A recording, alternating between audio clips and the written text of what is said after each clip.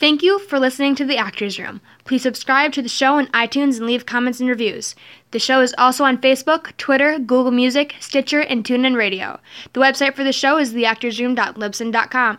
This site gives you access to all past episodes. Enjoy the show.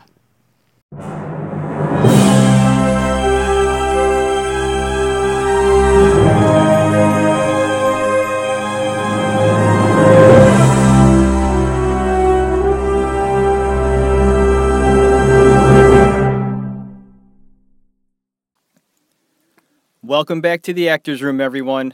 I hope you're having a great day. I'm having a fantastic day because we are going to talk about one of the greatest and most intriguing director to ever grace the silver screen, Stanley Kubrick, episode number 14 of the Actors Room. My name is Jeff Tarowski, and once again, welcome back, talking about Stanley Kubrick.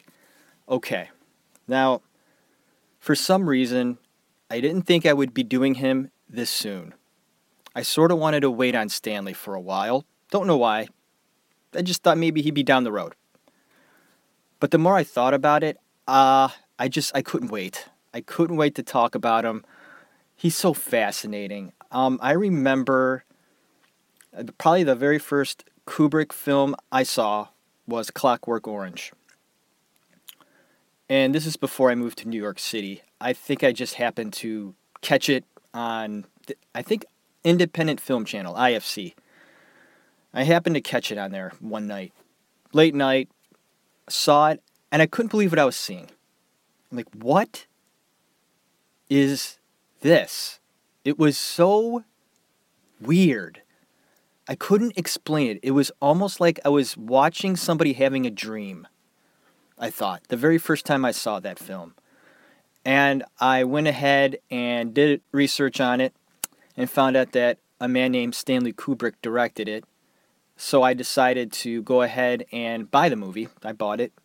And I kept watching it and watching it. I couldn't get, just like how I felt about when I saw Marlon Brando act for the first time, and I really saw him act.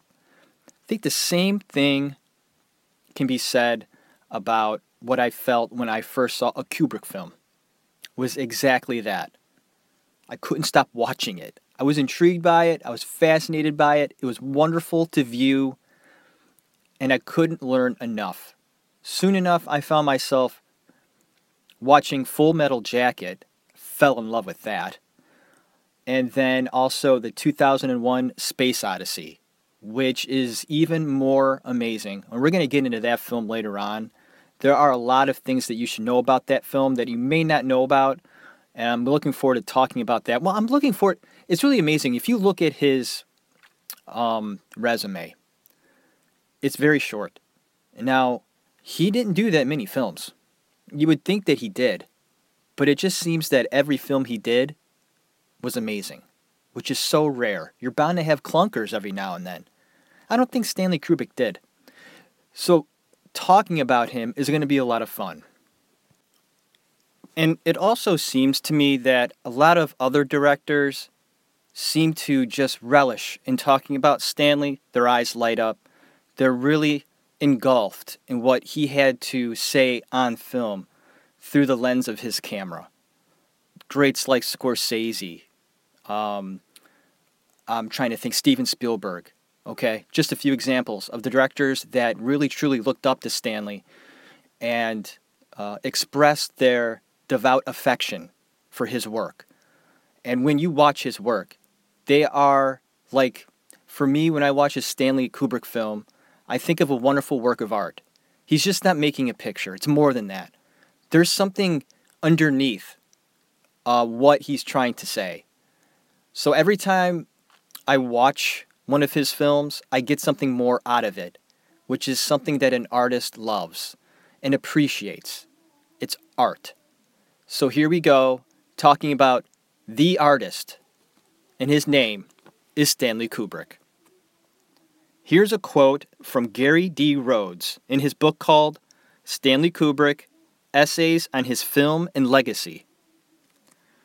Quote, "One may speculate that the process of editing still images in accordance with the shooting script in the collaborative environment of a general interest photo magazine, shaped Kubrick's emerging talent in combining words and images for storytelling purposes. And that's the end of the quote. And I wanted to start off this episode with that quote because I find it important that Stanley found inspiration behind a camera lens first and foremost, because then after that, it all came together in pieces. Now, I say that because he started off being a photographer when he was very young. The beginning is always a great place to start, right? Stanley Kubrick would take some amazing photos at a very early age that would get him going in the right direction and becoming a film director. Now, it is said that he took intimate photos of boxer Rocky Graziano waiting for a call to the ring, and Stanley was merely a teenager at this time when he got a job as a photojournalist for Look magazine. And he seemed to catch Graziano in a tense situation at the time. The picture was presented in Look magazine. Kubrick also photographed artist Peter Arno in a nude sketching session. The photo was not a frontal shot, but from the back and in black and white. This offending picture was published in September of 1949 and created a bit of a stir. Stanley didn't mind. Here's a bit of background into Look magazine and how it stacked up against other magazines at the time. Now, it looks like to me that Life magazine was its rival.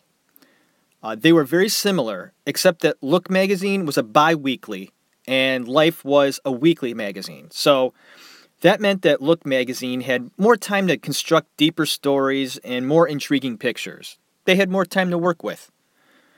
And I think that it was more about quality than quantity that Stanley learned during this time. Look had better taste and more class than Life did. Stanley Kubrick was born on July 26, 1928, in Manhattan, New York City, and he was born into a Jewish family. His dad's name was Jack, and he was a doctor. His mother's name, Sadie. He is the eldest of 2 children. He has a sister named Barbara, and she was 6 years younger. He learned to play chess at the age of 12, and it became a lifelong passion for Kubrick. He did not play serious chess until 18 years old, joining the Marshall Chess Club. He says that chess taught him about patience and discipline when making a decision. Stanley has stated that he considered himself a misfit throughout his entire school career and had nearly no interest at all in academics. He found reading to be associated with schoolwork and therefore tedious in nature. He claims that the first book he ever truly enjoyed was after he graduated from high school. And it is also during this time in his life, at the age of 13, that he found himself interested in taking pictures. His dad got him a camera, and at that time, it became one of the most important things in his life.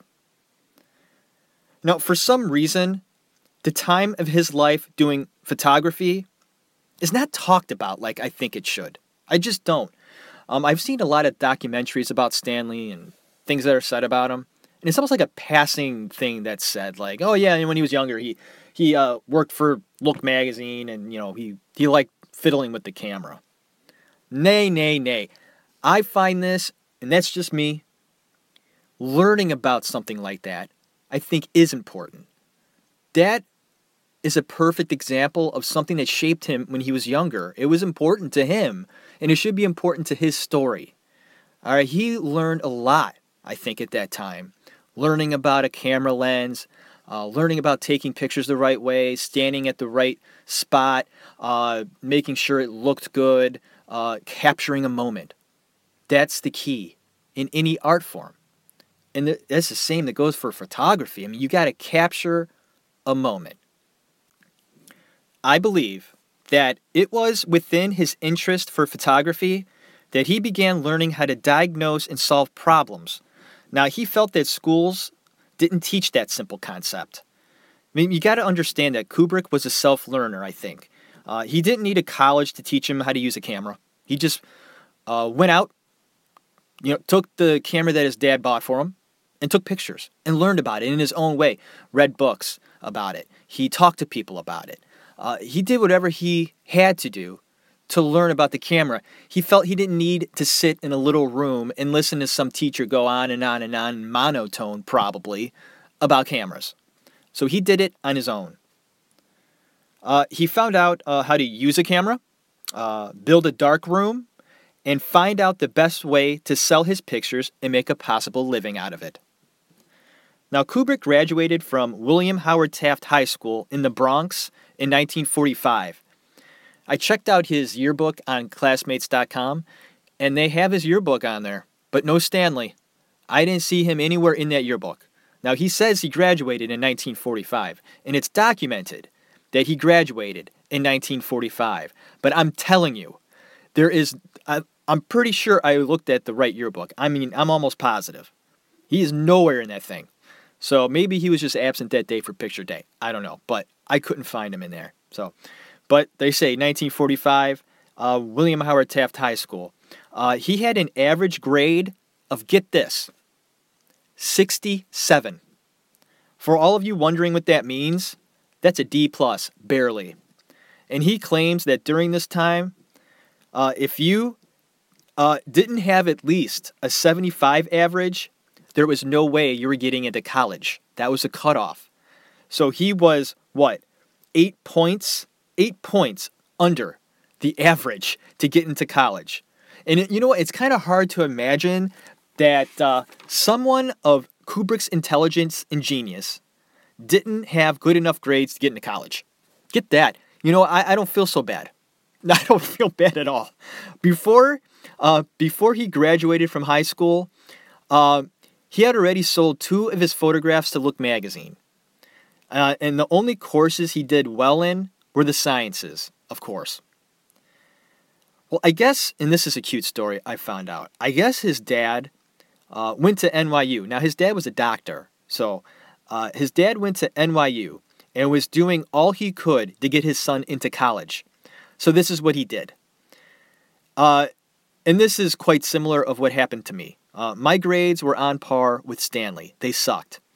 It's embarrassing, and I ended up with a grade point average that I will not reveal to you because it's just sad. But anyways, my grade point average was so low that there was no way I was going to get into state college. So I had to go to a city college. And my dad, who went to Cleveland State, actually got me into the dean's office, and we sat down, had a conversation. He said, listen, I went to Cleveland State, as you know. I want my son to go here. Is that okay? And I felt like really bad about it, like my dad was pulling strings for me to get into Cleveland State.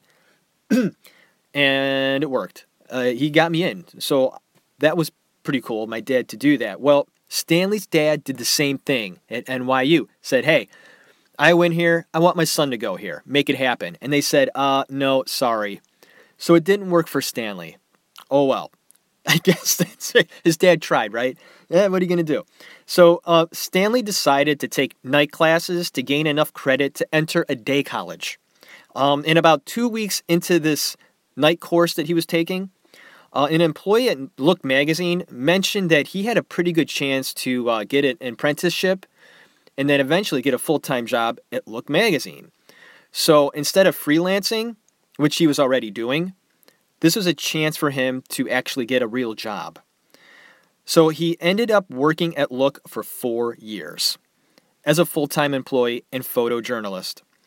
Kubrick says that these 4 years were without a doubt more valuable in his process as an artist than any education he could have imagined getting at a college. That was his college, these 4 years at Look. Okay? Plus, he was getting paid for it. Think about that for a second. Instead of going to college and paying thousands and thousands of dollars to get that education, he switched tables. He actually got a job and felt that he learned more at that job, hands-on, and getting paid for it, than he ever did at college. This is a smart man. Very smart man. He would go and see every film he could at the Museum of Modern Art. He, of course, was fascinated with film. Then comes a story that I find absolutely fascinating, and a look into the mind and determination and curiosity that is Stanley Kubrick. Now, he had a friend that worked at a studio, and Kubrick asked how much it costed that studio to make a short film, which I believe to be about 10-15 minutes. His friend said the studio paid about $40,000 to make a short film. This blew Stanley's mind away. He said, that is way too much. There is no way. And the guy said, yeah, that's what they paid. So Stanley, believing this was a bit too high, he went into research and problem-solving mode. He called up Kodak and asked about the price of film. Then he called the lab and asked how much it cost to develop it. Then he called to see how much it would cost to rent a 35mm movie camera, and so on, and so on, and so on, to every last detail. Well, anyway, he discovered that it would cost only $3,000 to do it on his own. That's quite a difference. And he soon realized that he could make some money making documentaries. Now, this was at the age of 20 that he started to make documentaries. Actually, I think it was more about 19, closer to 19. He didn't make much money doing the short films because he soon realized that his buddy that told him that studio was making $40,000, they went out of business. So obviously they were wasting too much money making movies. But in that process, Stanley learned how to do it not only a cheap or economic way, but his way.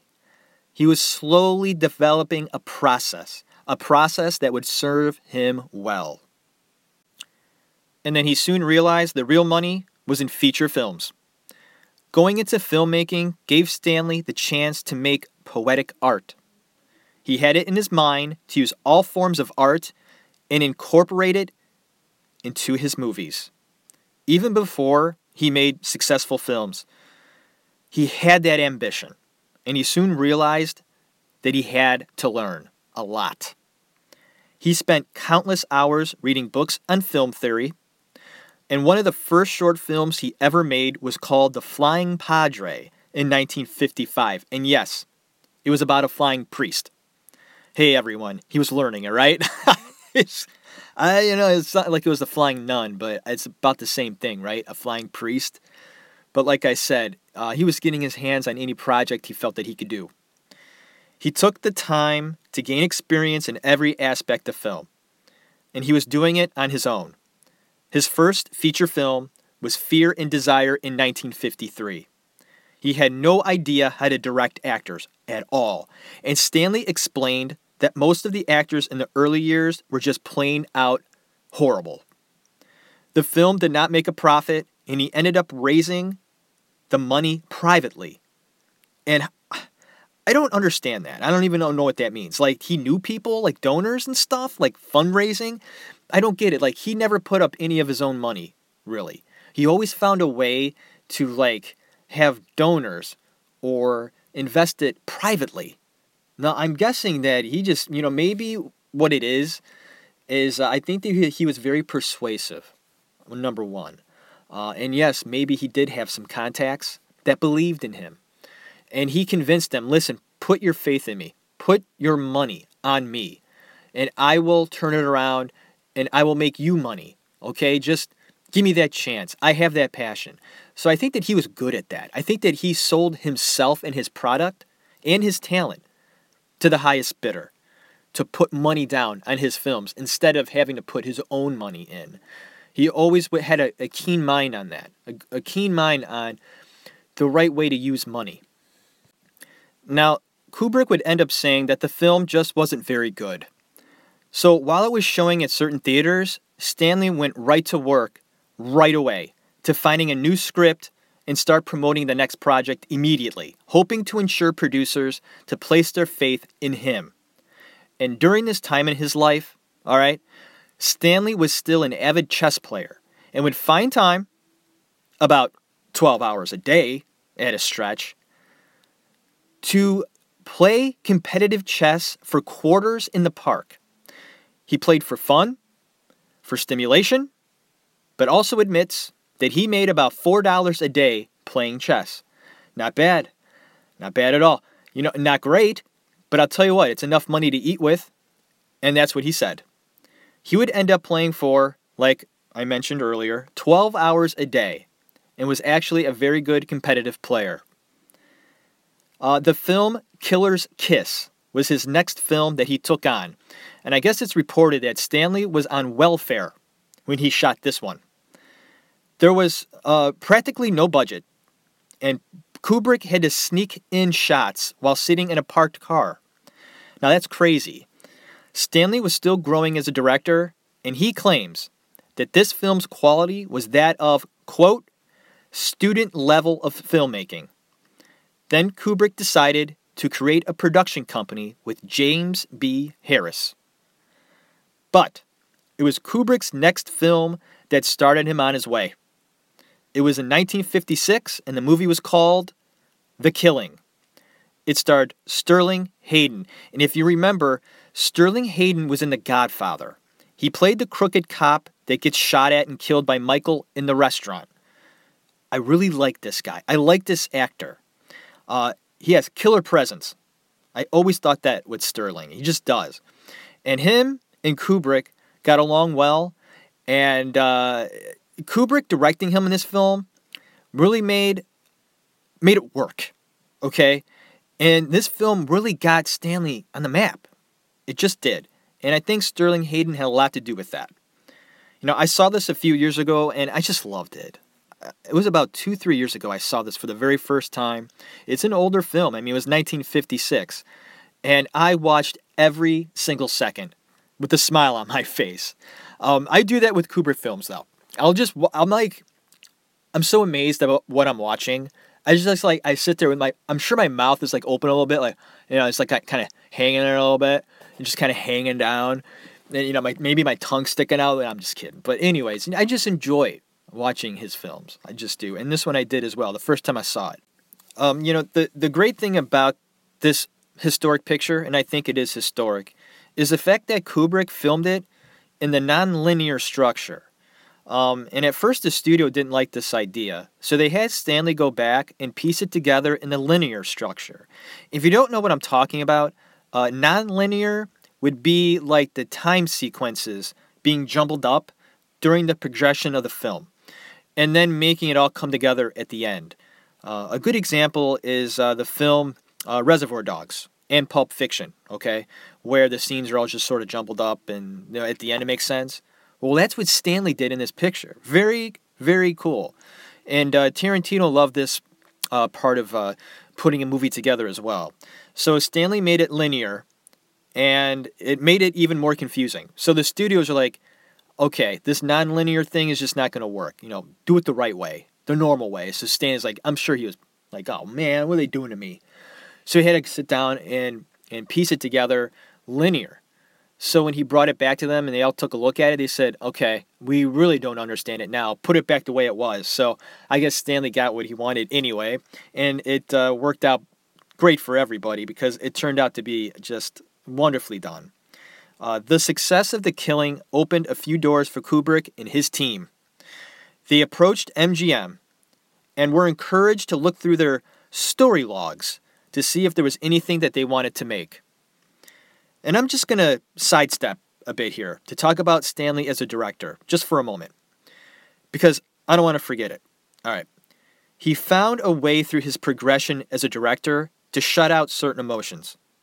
He did this because he felt that it could hinder the project and its growth. He is noted as saying that frustration was an emotion he couldn't afford to dedicate energy to. Patience was indeed the key to success. You had to find a way to juggle all things at once and not go insane. This was among many of his genius traits. His process was undeniable. He made a point to notate most of his life in the future with detailed step-by-step processes. Now, there's a story I remember hearing about where he had a friend watch one of his dogs. All right? Now, Kubrick presented the dog sitter with a page-by-page description of how to go about taking on this daunting task. Watching a dog. Well, you know what? That's just the way Stanley rolled, okay? Process was key. Kubrick would go on to say that he was sure people noticed how he would have a vague and withdrawn look on his face.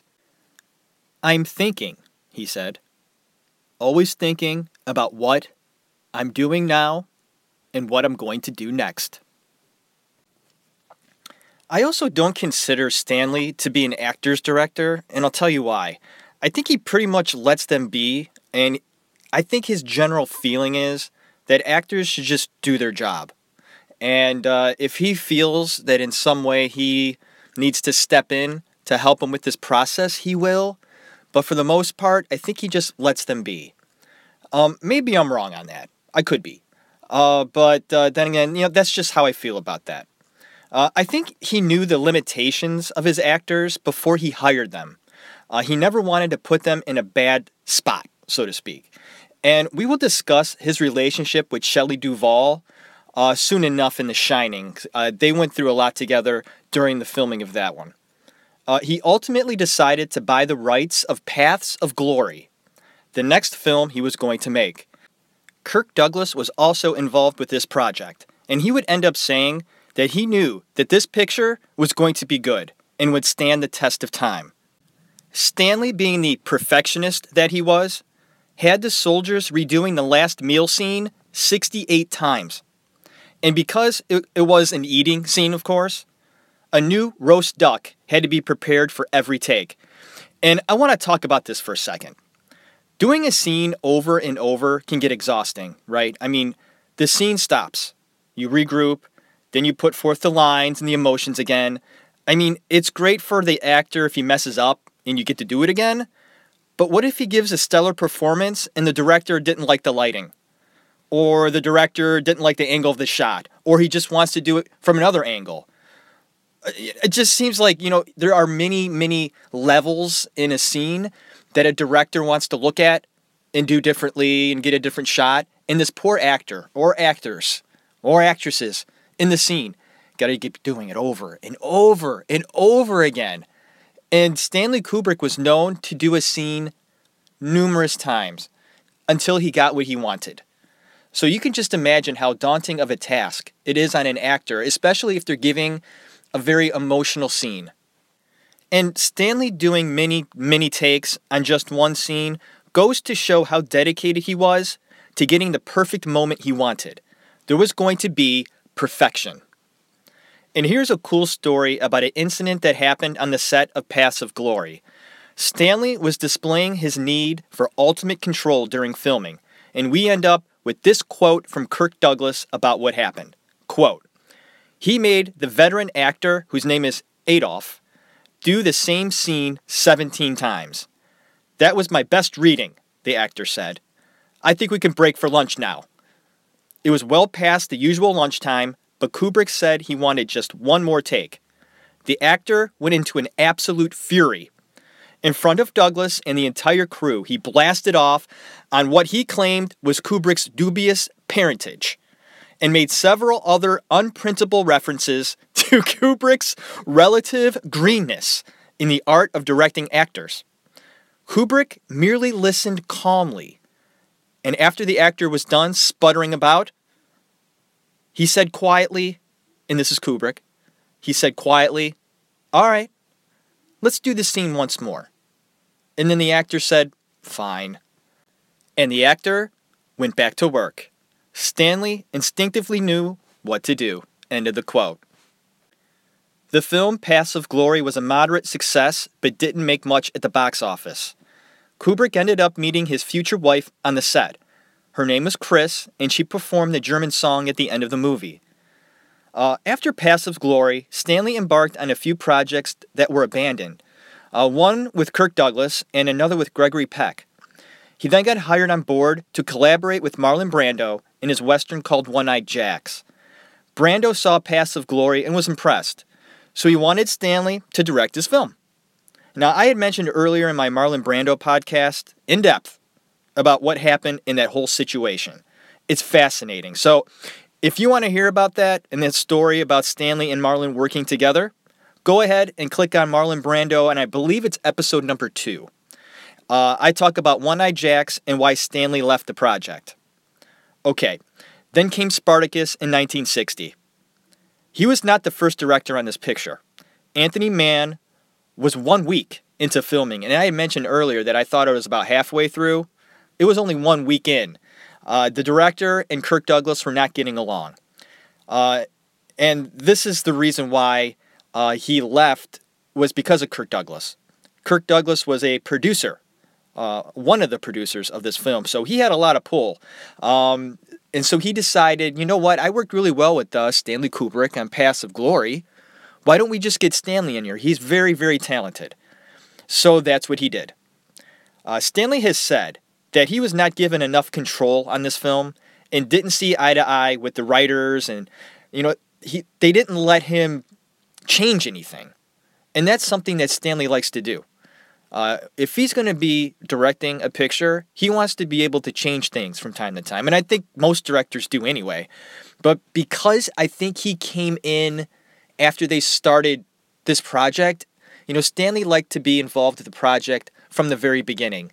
And he was just kind of got thrown into this show. And what I think what happened is that Stanley he couldn't pass this up.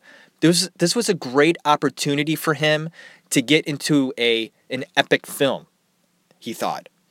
So he decided to do it, and he didn't like the fact that he didn't have control, of course. Now, this is interesting, and I didn't know this. It took 2 years to make this film. Wow. The whole movie was done out of the back lot at Universal. Now, Stanley wasn't impressed with Spartacus overall, and states that the first half was okay, and the second half was just plain silly. I enjoyed it. I thought it was a good movie. I was impressed with all the performances, to be quite honest with you, especially Tony Curtis. And Kirk Douglas gives us some emotional work. And of course, Laurence Olivier does his usual top-notch performance.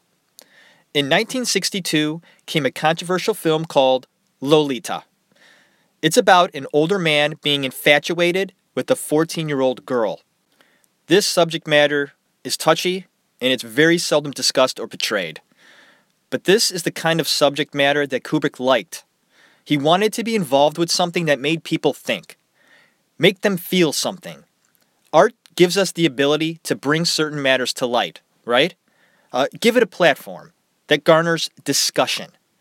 James Mason plays the older gentleman and pervert, I think, and he plays the part perfectly. He has great little moments.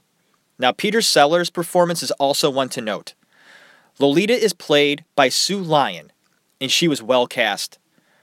I want to play a clip for you from the film. I want to set it up, though. The older man married his young girl's mother.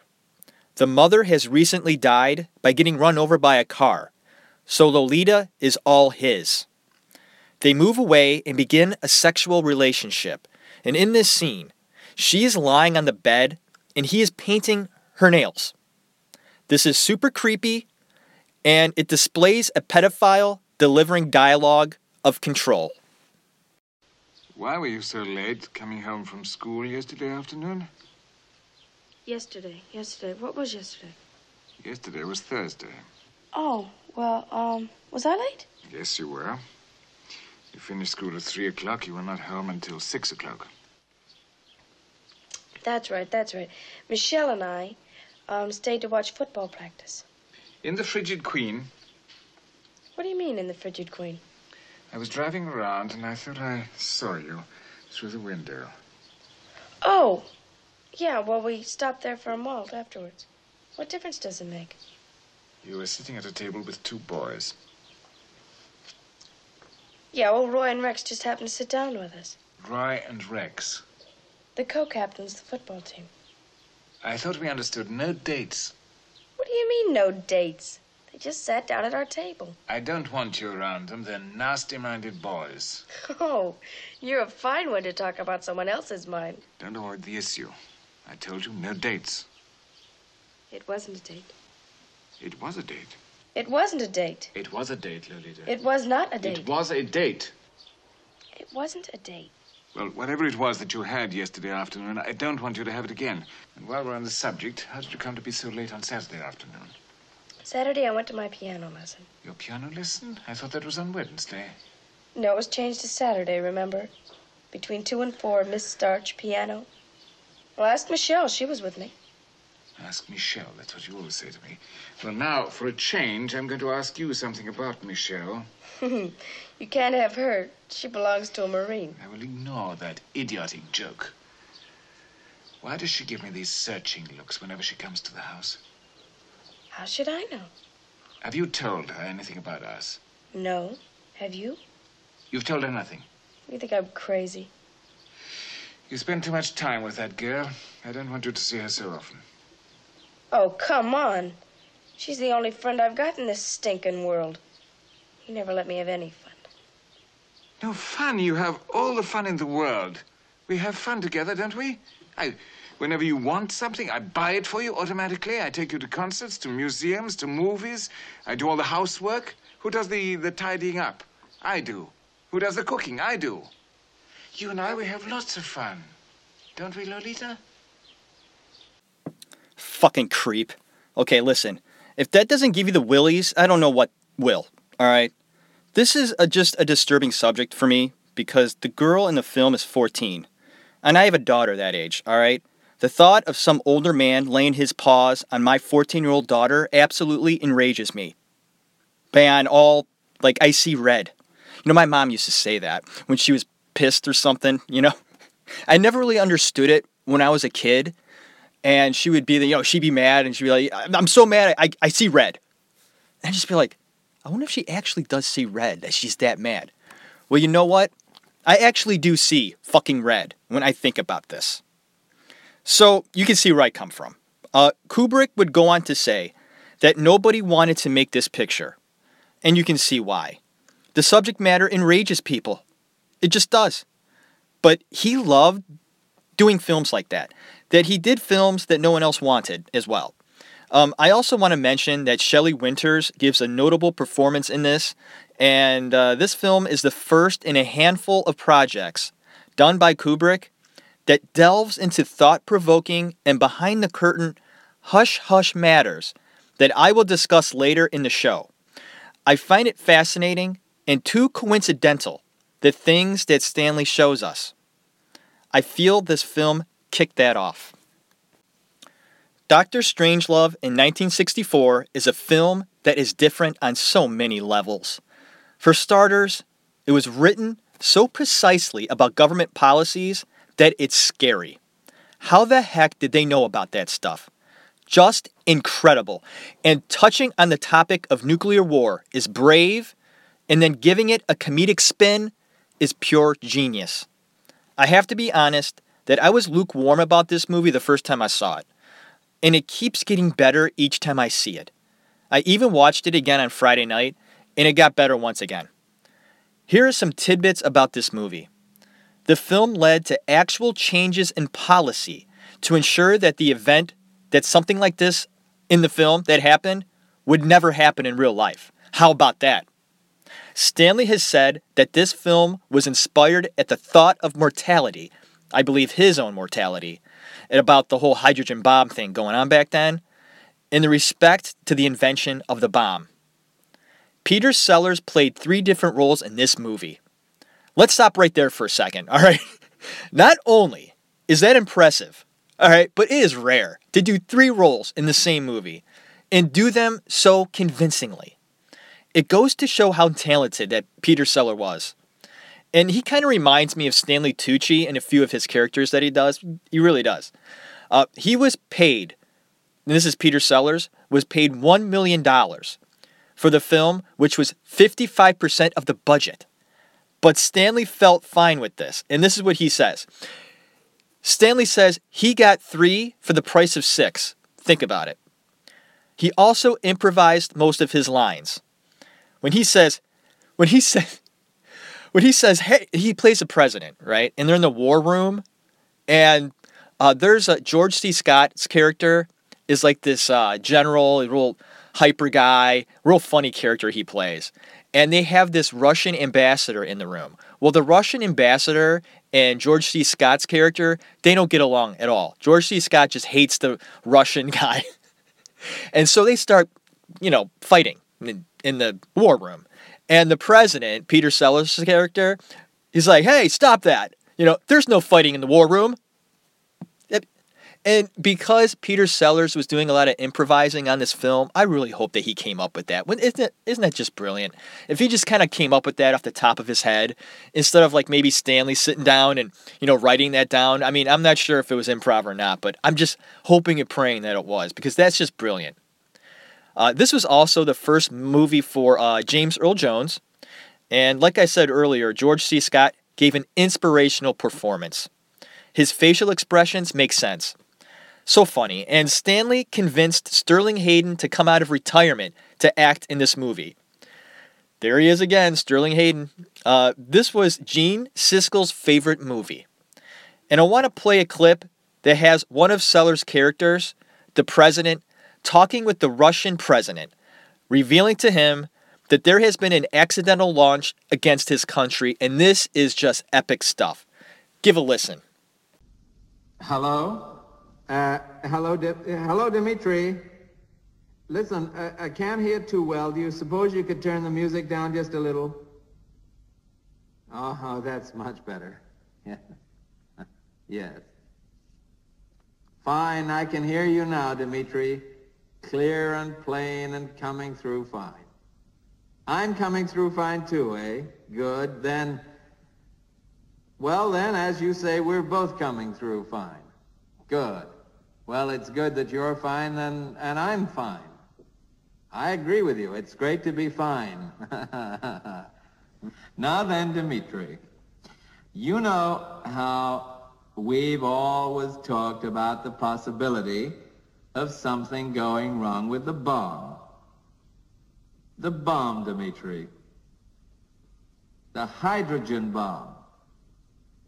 Well, now, what happened is, one of our base commanders, he had a sort of, well, he went a little funny in the head.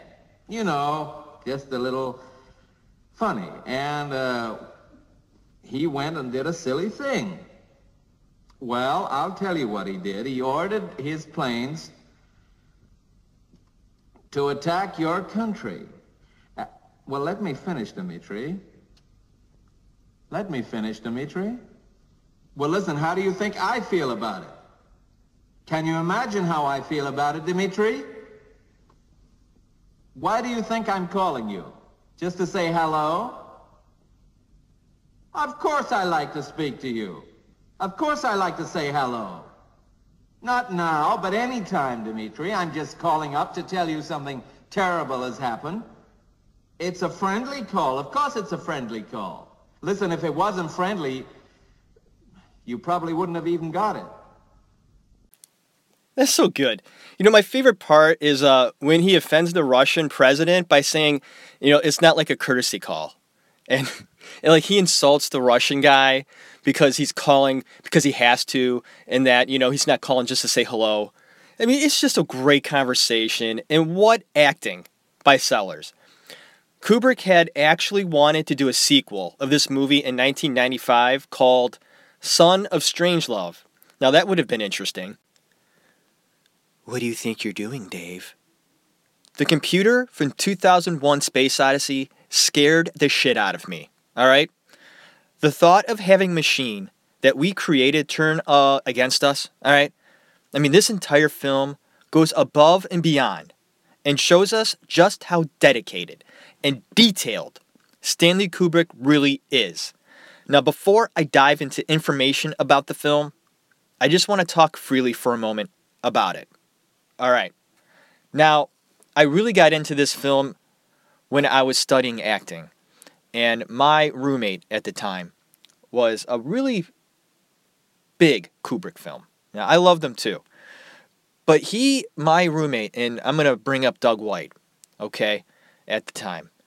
He really got me to watch and study a film, Doug did. And Stanley Kubrick is a great director to do that.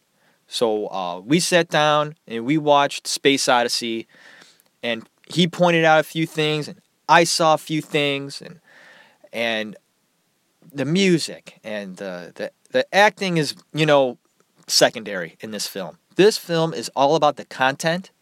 It is all about the visuals, the music, the movement. It's like a ballet. It's so beautiful, and so historic.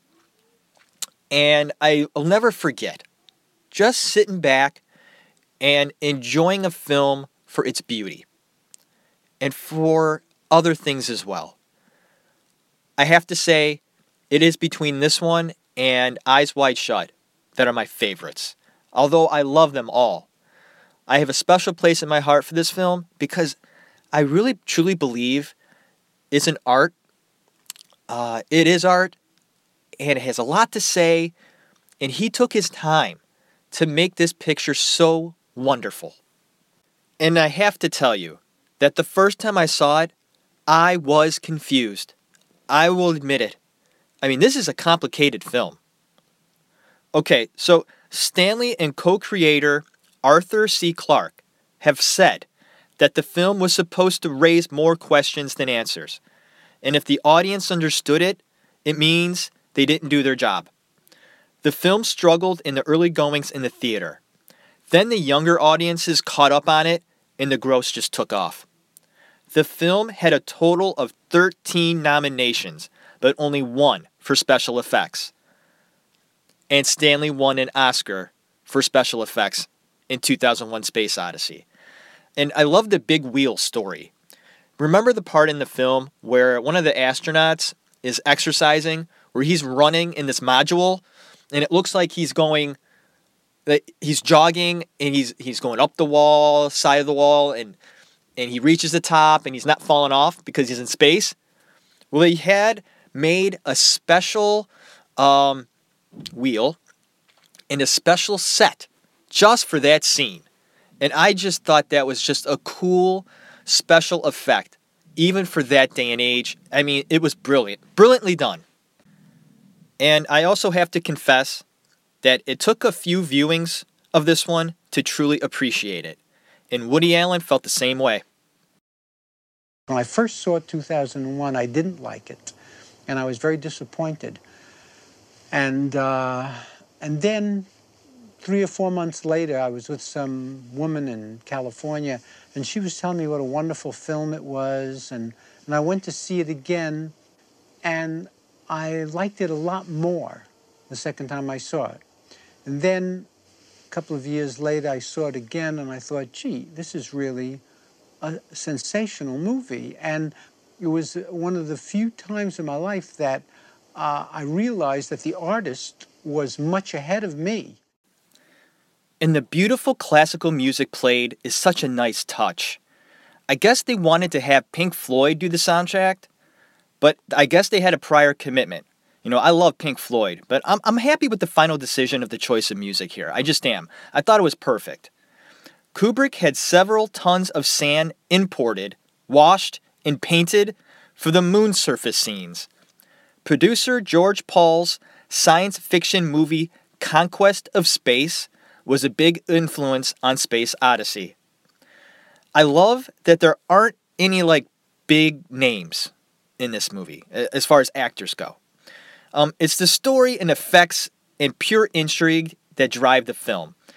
And maybe, just maybe, Kubrick didn't want to deal with any divas and wanted actors that would be easier to mold, in a way. And here's a funny tidbit. I guess the machine in the movie was supposed to be a master chess player, but the real machine was a weak opponent. And this amused Stanley very much. And he would call the machine a bumbling pisswit. A bumbling pisswit. Who says pisswit? Stanley Kubrick does, all right? Stanley was determined to make a science picture film that looked real, and it took him 18 months to shoot all these shots. Goes to show, why he only did a handful of films. He paid each film the dedication it deserved, and it shows. Listen, I could go on for about 2 more hours about Odyssey, and I can. And so that's why I'm going to dedicate an episode to it in the future, because there is a lot to talk about. But I have to move on. Before I do, I also would like to mention that Stanley, after the wrapping of Space Odyssey, wanted to make a film about the life and times of Napoleon. He had been fascinated with this, and fascinated with Napoleon. And he did much research, but it just never happened. All right. In 1971, A Clockwork Orange came on, and this became a cult classic, a truly creepy film, eerie, and quite controversial as well. I believe Stanley was trying to say something to us, and this is just my opinion, about the MK Ultra mind control theory. Now, you got to understand, I really don't know much about that stuff, all right? I really don't. But you can't deny the subject matter in some of Kubrick's films. And this is one of them.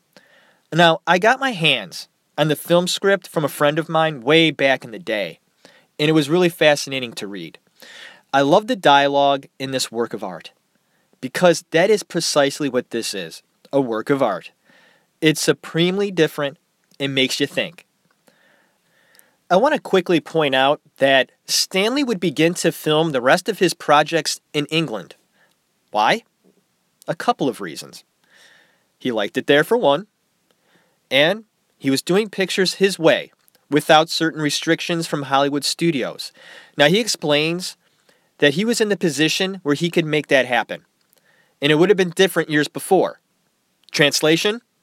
He had enough money of his own and didn't have to worry about interference from the studios.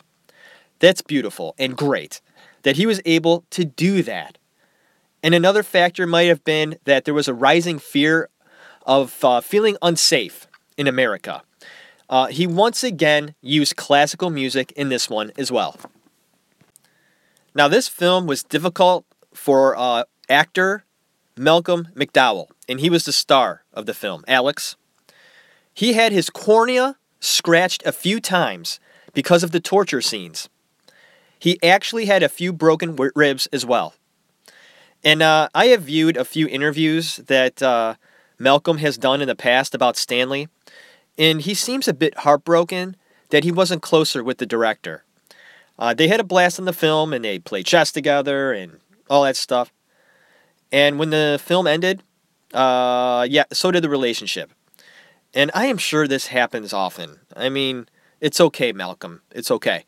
I think that Malcolm just missed him, wanted to hang out with him. I mean, that's cool. I get it. The final scene of this film took 74 takes. And I want to take a moment to discuss the misconception of Stanley Kubrick being intimidating, rude, shrewd, standoffish, and being a hermit. All of them are not true. Many people close to him have stated that he was a courteous, gracious, intelligent, and friendly person. He enjoyed having friends over for dinner all the time. He was available. He was just a private person and kept to himself. I always wondered why they called it A Clockwork Orange. I always thought that was just a weird title for a movie, right? It's just strange. So I guess the author of the book, and his name is Anthony Burgess, says that it was an East London slang. And I don't know the exact meaning of it. I guess that's just what they said in East London. All right. So the film was rated X when it was released. And it was also interesting the way Kubrick used the sexual images in this film.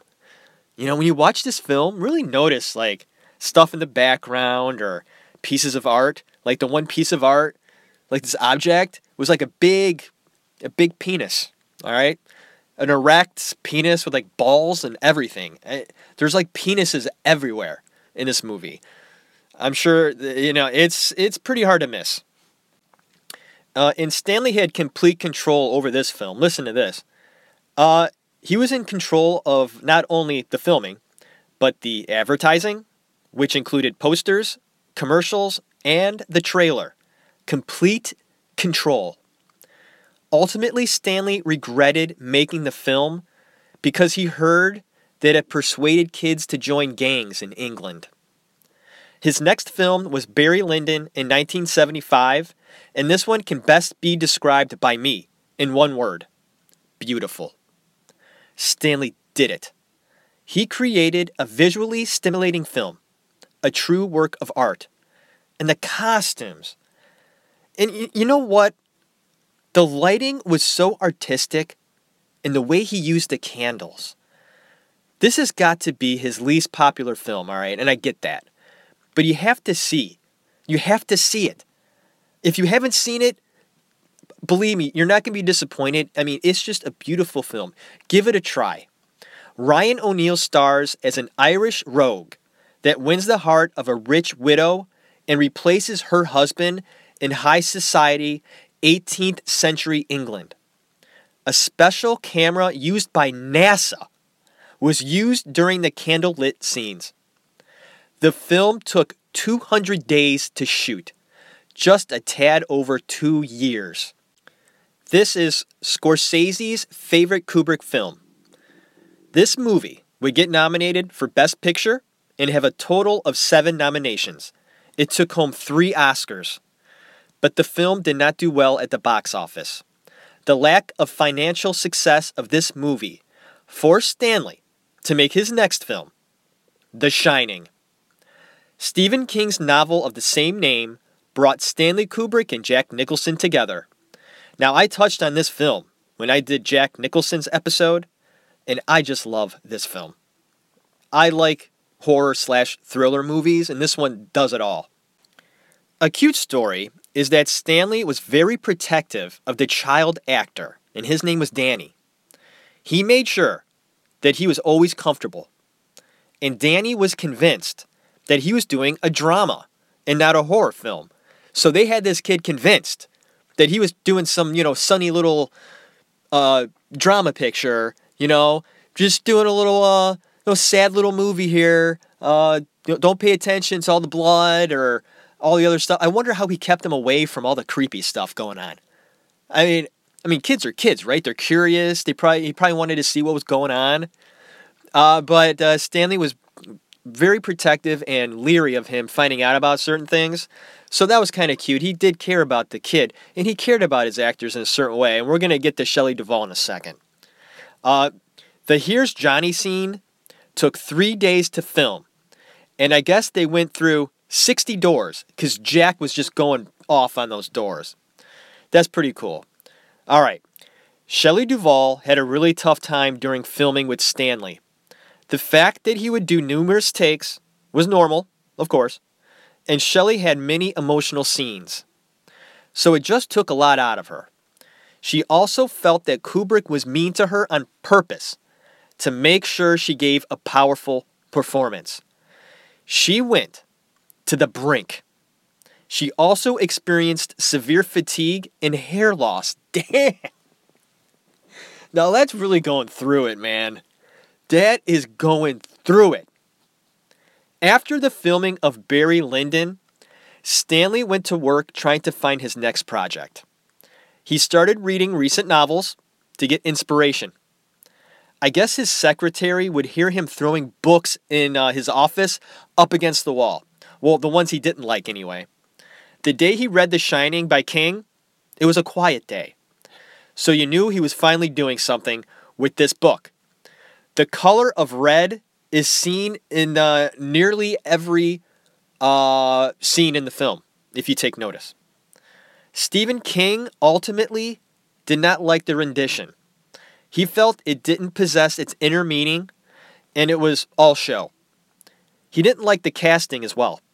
I say, you know what, and I love King, I do. I say, Steve, bad call, man. I loved it. I loved everything about this film. And the casting, all right? This is one of the greatest thrillers of all time, all right? It's disturbing, and it has that mystery at the end. It leaves you thinking about what the ending meant. I love Stanley Kubrick for making me do that. Oh, well, everybody's heard about the bird. Bird, bird, bird. The bird's a winner. Well, the bird, bird, bird. Bird is a winner. Well, the bird, bird, bird. Well, the bird is a winner. Well, the bird, bird, bird. The bird's a winner. Well, the bird, bird, bird. Well, the bird is a winner. Well, the bird, bird. The bird's a winner. Well, the bird, bird, bird. The bird's a winner. Well, the bird, bird, bird. Well, the bird is a winner. Well, the bird, bird. The bird's a winner. Well, don't you know about the bird? Well, everybody knows that the bird is a winner. Well, the bird, bird. The bird's a winner. Well, oh, well, everybody's heard about the bird. Bird, bird, bird. The bird's a winner. Well, the bird, bird, bird. The bird's a winner. Well, the bird, bird, bird. The bird's a winner. Well, the bird, bird. The bird's a winner. Well, the bird, bird, bird. The bird's a winner. Well, the bird, bird, bird. The bird's a winner. Well, the bird, bird, bird. The bird's a winner. Well, the bird, bird, bird. The bird's a winner. Well, don't you know about the bird? Well, everybody's talking about the bird. Oh, well, the bird, bird. The bird's a winner.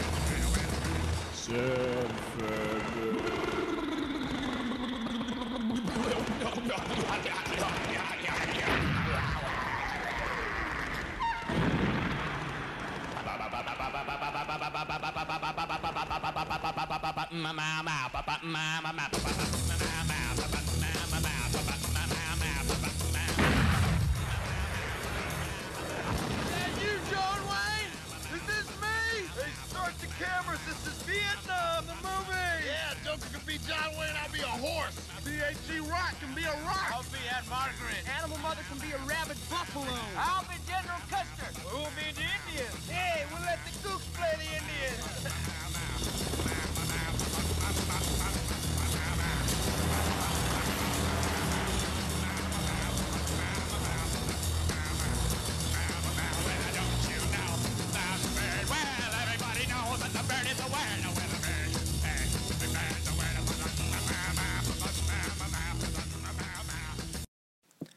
Now that, of course, is a scene from his next project, Full Metal Jacket. I fucking love that scene. I love it so much. I can't take it, alright? I remember playing it over and over and over and over and over. It was kind of scary. I just love that little sequence where he's got that song going, that bird song, and he kind of messes with it a little bit, and it plays into the scene, and the way he uses it up against, there's soldiers sitting around, and he's got, okay, I'll set up the scene for you, if you never seen it. Okay, there's a battle going on, and a camera crew of 3 guys are sidestepping and taking a long shot of sitting soldiers behind a small protective wall, as bombs are going off, and army tanks are firing away. I mean, just brilliant visual and sound. For me, a tremendous accomplishment. The film itself is a bit of a mixed bag for me, though. I truly adore the first half of the film, but the second half, I could take it or leave it. Maybe it's just because of the first half is so amazing, and the rest of the film, after the basic training part, it just didn't live up to it. I guess the actor, Vincent D'Onofrio, gained over 60 pounds for his role as Private Leonard Gomer Pyle Lawrence. The casting in this movie, my God, great. R. Lee Remy, I'm sorry, did I say his name wrong? I did. All right. R. Lee Ermey, okay? Just perfect. The story is that Ermey was an advisor because of his background in the military.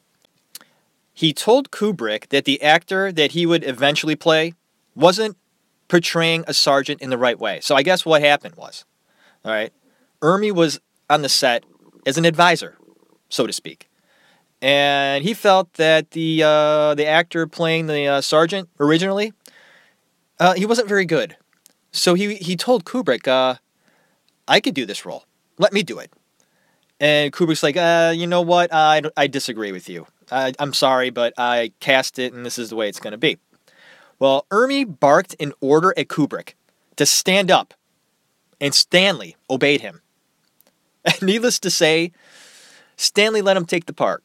And Stanley also let Ermey improvise most of his lines.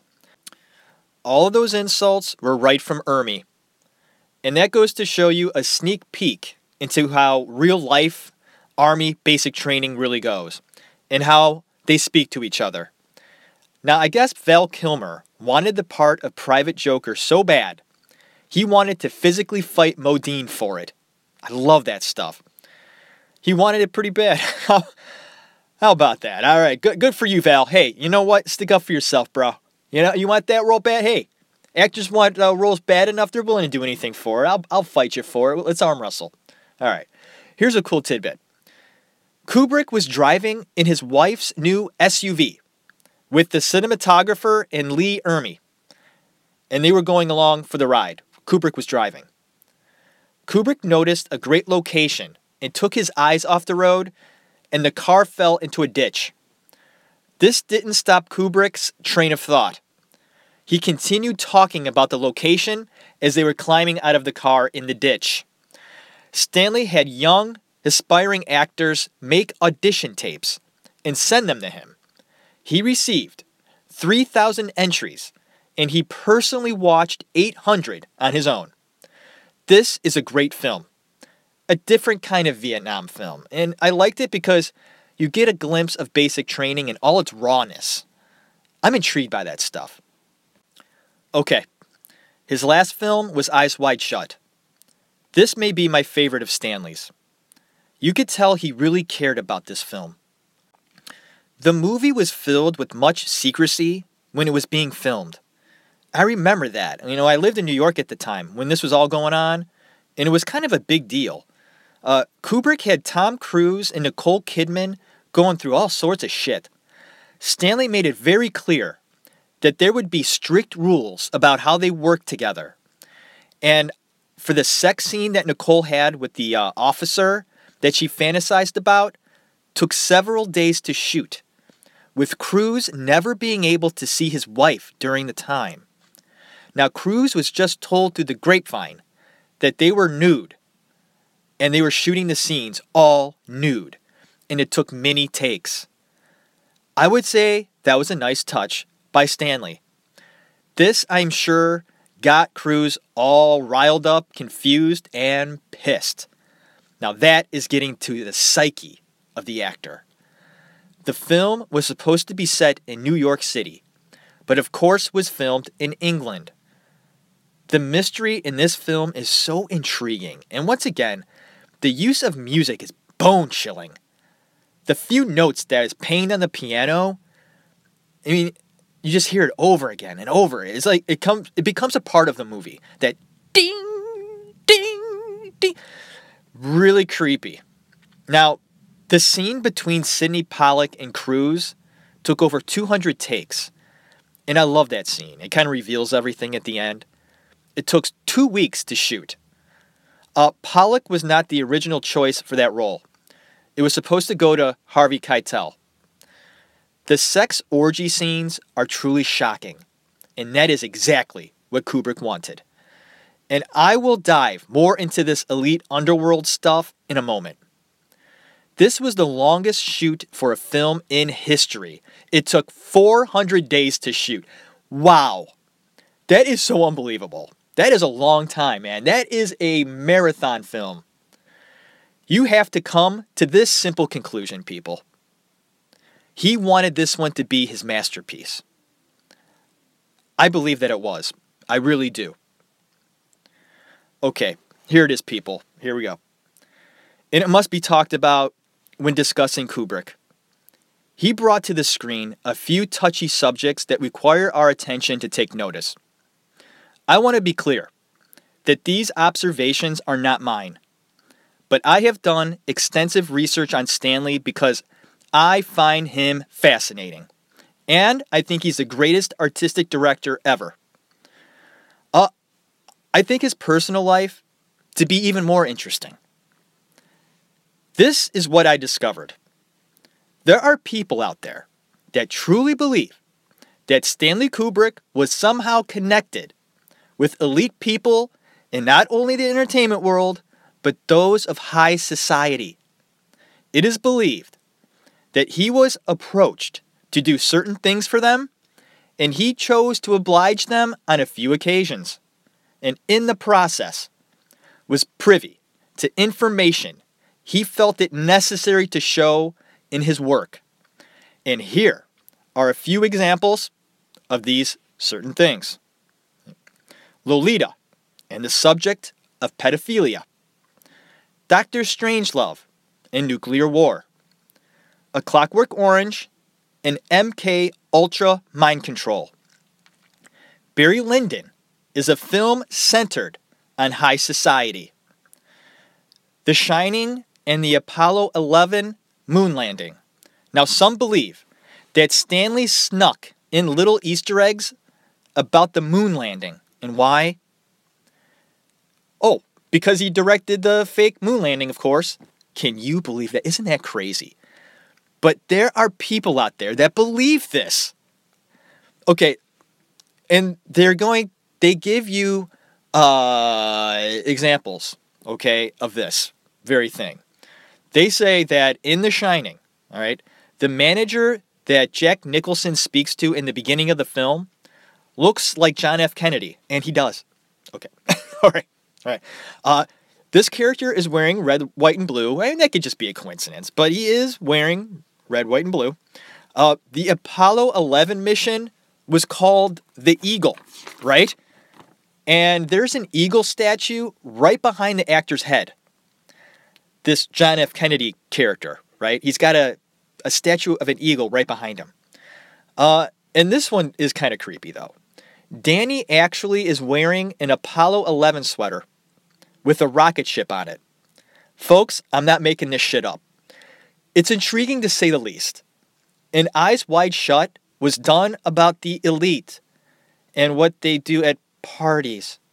Yeah. I mean, what else do you want me to say about that? I mean, really, there's nothing else to say. More. That movie is basically about the elite and what they get away with, I guess. Right? And he spent how long making this movie? I mean, wasn't a passing thing for him. None of his projects were. All right? And he took a great deal of time and effort, especially with this one. So it's just a little something to think about. I mean, he's already a fascinating person and everything like that. But I thought it would be interesting to kind of put that into this episode. And do I believe any of this stuff? Not really. But you know what? It's pretty damn fun to discuss, right? Yeah, I love that stuff. I do. It's interesting. I mean, why not? Think outside the box. But anyway, Stanley Kubrick has been nominated for 13 Academy Awards. He won for his work in special effects in Space Odyssey. And these are the films that were nominated for Best Picture. Dr. Strangelove, A Space Odyssey, A Clockwork Orange, and Barry Lyndon. Wow, what an episode. And I'm so sad that this episode is going to be over soon. I mean, what a guy he was. What an artist. And such a figure. It isn't said often, okay, with this word, because people don't like throwing it around unless they mean it. But I think it's safe to say that this man was a genius. And I have no problem saying it, and I believe it. And he has his work to back it up. He put together a string of films that are rich with quality. You watch his films and they make you think. Isn't that what they're supposed to do? Expand your mind. And Stanley did his part to help in that process. Thank you, Stanley Kubrick, for giving some of your artful mind to us. And I really appreciate it. And thank you for listening to this episode of The Actors Room, highlighting director Stanley Kubrick. And I want to take this time to thank some of the people out there that have been supporting me and this show. As always, my brother Dave. He makes a point to tell me how much he liked the newest episode. Thanks, dude. And my cousin Dan and his fiancée Bridget, I guess they listen to the show together every week. And that's very nice. Thanks, guys. And I want to thank Libby Cleary. She has been supportive of this podcast from the very beginning. And she shares all the posts that I put up about the show on Facebook and stuff. So thank you very much. Looking at the geographical numbers on my podcast, I can see where people are listening, right? And that's all I see. I have a few people listening in Japan. I have people listening in Portugal, Spain, and Mexico. So very flattering that it's actually reaching beyond the United States. Very cool. Before I end this episode, here is a little clip of Steven Spielberg talking about Stanley. But before I let you listen to that as I end this episode, thank you once again to listening to The Actors Room. Leave reviews and comments on iTunes or the website. Thank you very much. God bless you. Have a good one. When we first met, which was 1980, when he was just finishing the construction of his sets for The Shining, and we met for the first time, we talked a lot about movies, and I was about to make Raiders of the Lost Ark, and I was actually moving on to his stages. When he finished, I was moving in.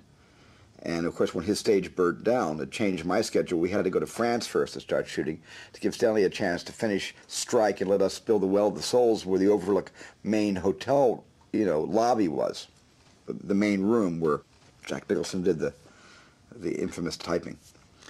When it was all over and the movie was done, I saw Stanley again and went to his house for dinner in London and St. Albans, and he asked me he said, "How did you like my movie?" And I only seen it once, and I didn't love Shining the first time I saw it. I have since seen Shining 25 times, one of my favorite pictures.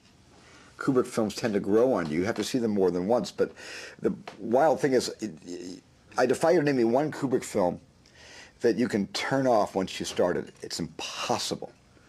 He's got this fail-safe button or something. It's impossible to turn off a Kubrick film. But I didn't like it the first time I saw it. And I was telling him all the things I liked about it, and he saw right through me. And he said, well, Stephen, obviously you didn't like my picture very much. And I said, well, there's a lot of things I loved about it. He says, yeah, but there's a lot of things you didn't, probably more you didn't than you didn't, so tell me what you didn't like about it. And I said, well, the thing that I thought Jack Nicholson, who is a great actor, and I thought it was a great performance, but it was almost a great kabuki performance. It was almost like kabuki theater. He said, you mean you think Jack went over the top? And I said, yeah, I kind of did. And he said, okay, quickly, without thinking, who are your top favorite actors of all time? And I don't want you to think, just name off some names. So I quickly, went Spencer Tracy, Henry Fonda, Jimmy Stewart, Cary Grant, Clark Gable. He said, stop. He stopped me. He said, okay, where was James Cagney on that list? And I didn't have it. I thought, well, he's up there high. I said, but he's not in the top 5. He said, you don't consider James Cagney one of the 5 best actors around. You see, I do. This is why Jack Nicholson's performance is a great one.